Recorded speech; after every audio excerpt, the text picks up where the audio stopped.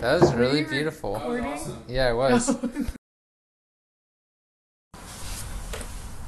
Dear anyone, I hope the world isn't hurting you too much these days. What have you been up to? Today the sun came in through the clouds and the south-facing windows. It made me remember how important it is to notice things like that. For a span of time, to have just a few thoughts of my own. But I know you have felt a lot of that lately. Being alone has been the theme lately. As I looked at the lonely-looking clouds, I listened to some music this morning, and that reminded me of how great it is to share a feeling with someone else, to be able to talk and to share things. The sun was bright as I trespassed through the grassy field filled full of broken-down cars at a turn in the gravel road. Through the fragrant woods I walked, to a trail flagged by hanging plastic tape. Up into the ferns and alder slopes, then along and above a draw into the darkness of a spruce wood. Out into the sunlight again on the flat of a ridge I went. Then down a logging road, looking into the trimmed firs on both sides for a way through the ferns in stacked thinning piles. I struggled through head-high brush for a time and then saw a few boulders seated amidst a low natural spring where deer, squirrels, and birds come to drink. In the distance, a pileated woodpecker seesawed his way up a tree trunk, and in the distance were bright maple leaves signaling a direction to walk in.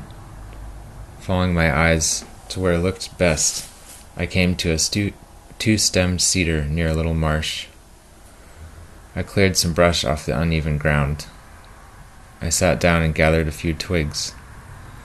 I started a fire in a folding wood stove to make Doug-fir tea. As the tea simmered, I used a small axe to notch a rotting alder, so as to mark from a distance the space I had found by the brightness of fresh-cut wood. I gathered handfuls of alder twigs to stoke the small fire. I fed the fire and smelled the smoke of the alder and the spicy smoke of a few cedar twigs. As the fire burned down, I sipped tea and watched the light fade in the west through the tree trunks. Far below, a car or two passed. Not too far aside from where I sat, a gravel road ran where people would sometimes walk their dogs. But no person ever came back to where I was. In this space, not silent, not far away, I came to contemplate. Indeed, to think on certain things.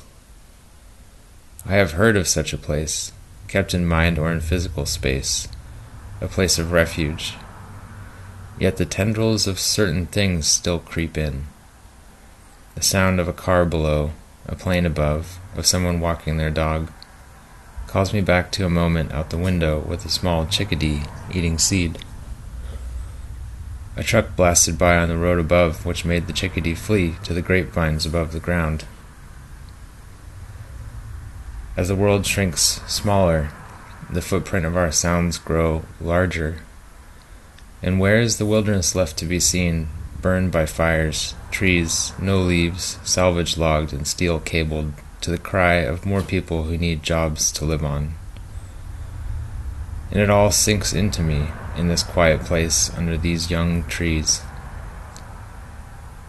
A deep breath, then another, as the light fades further and the leaves open their own stomata to breathe. And I breathe too. And so together we breathe.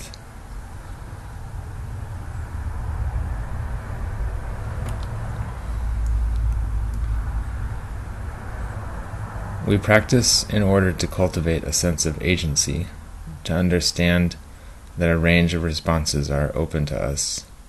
We practice to remember to breathe, to have space in the midst of adversity, to remember our values, and to see what we really care about.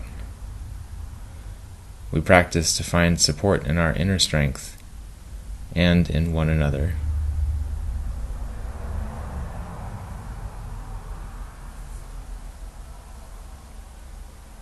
Sharon Salzberg.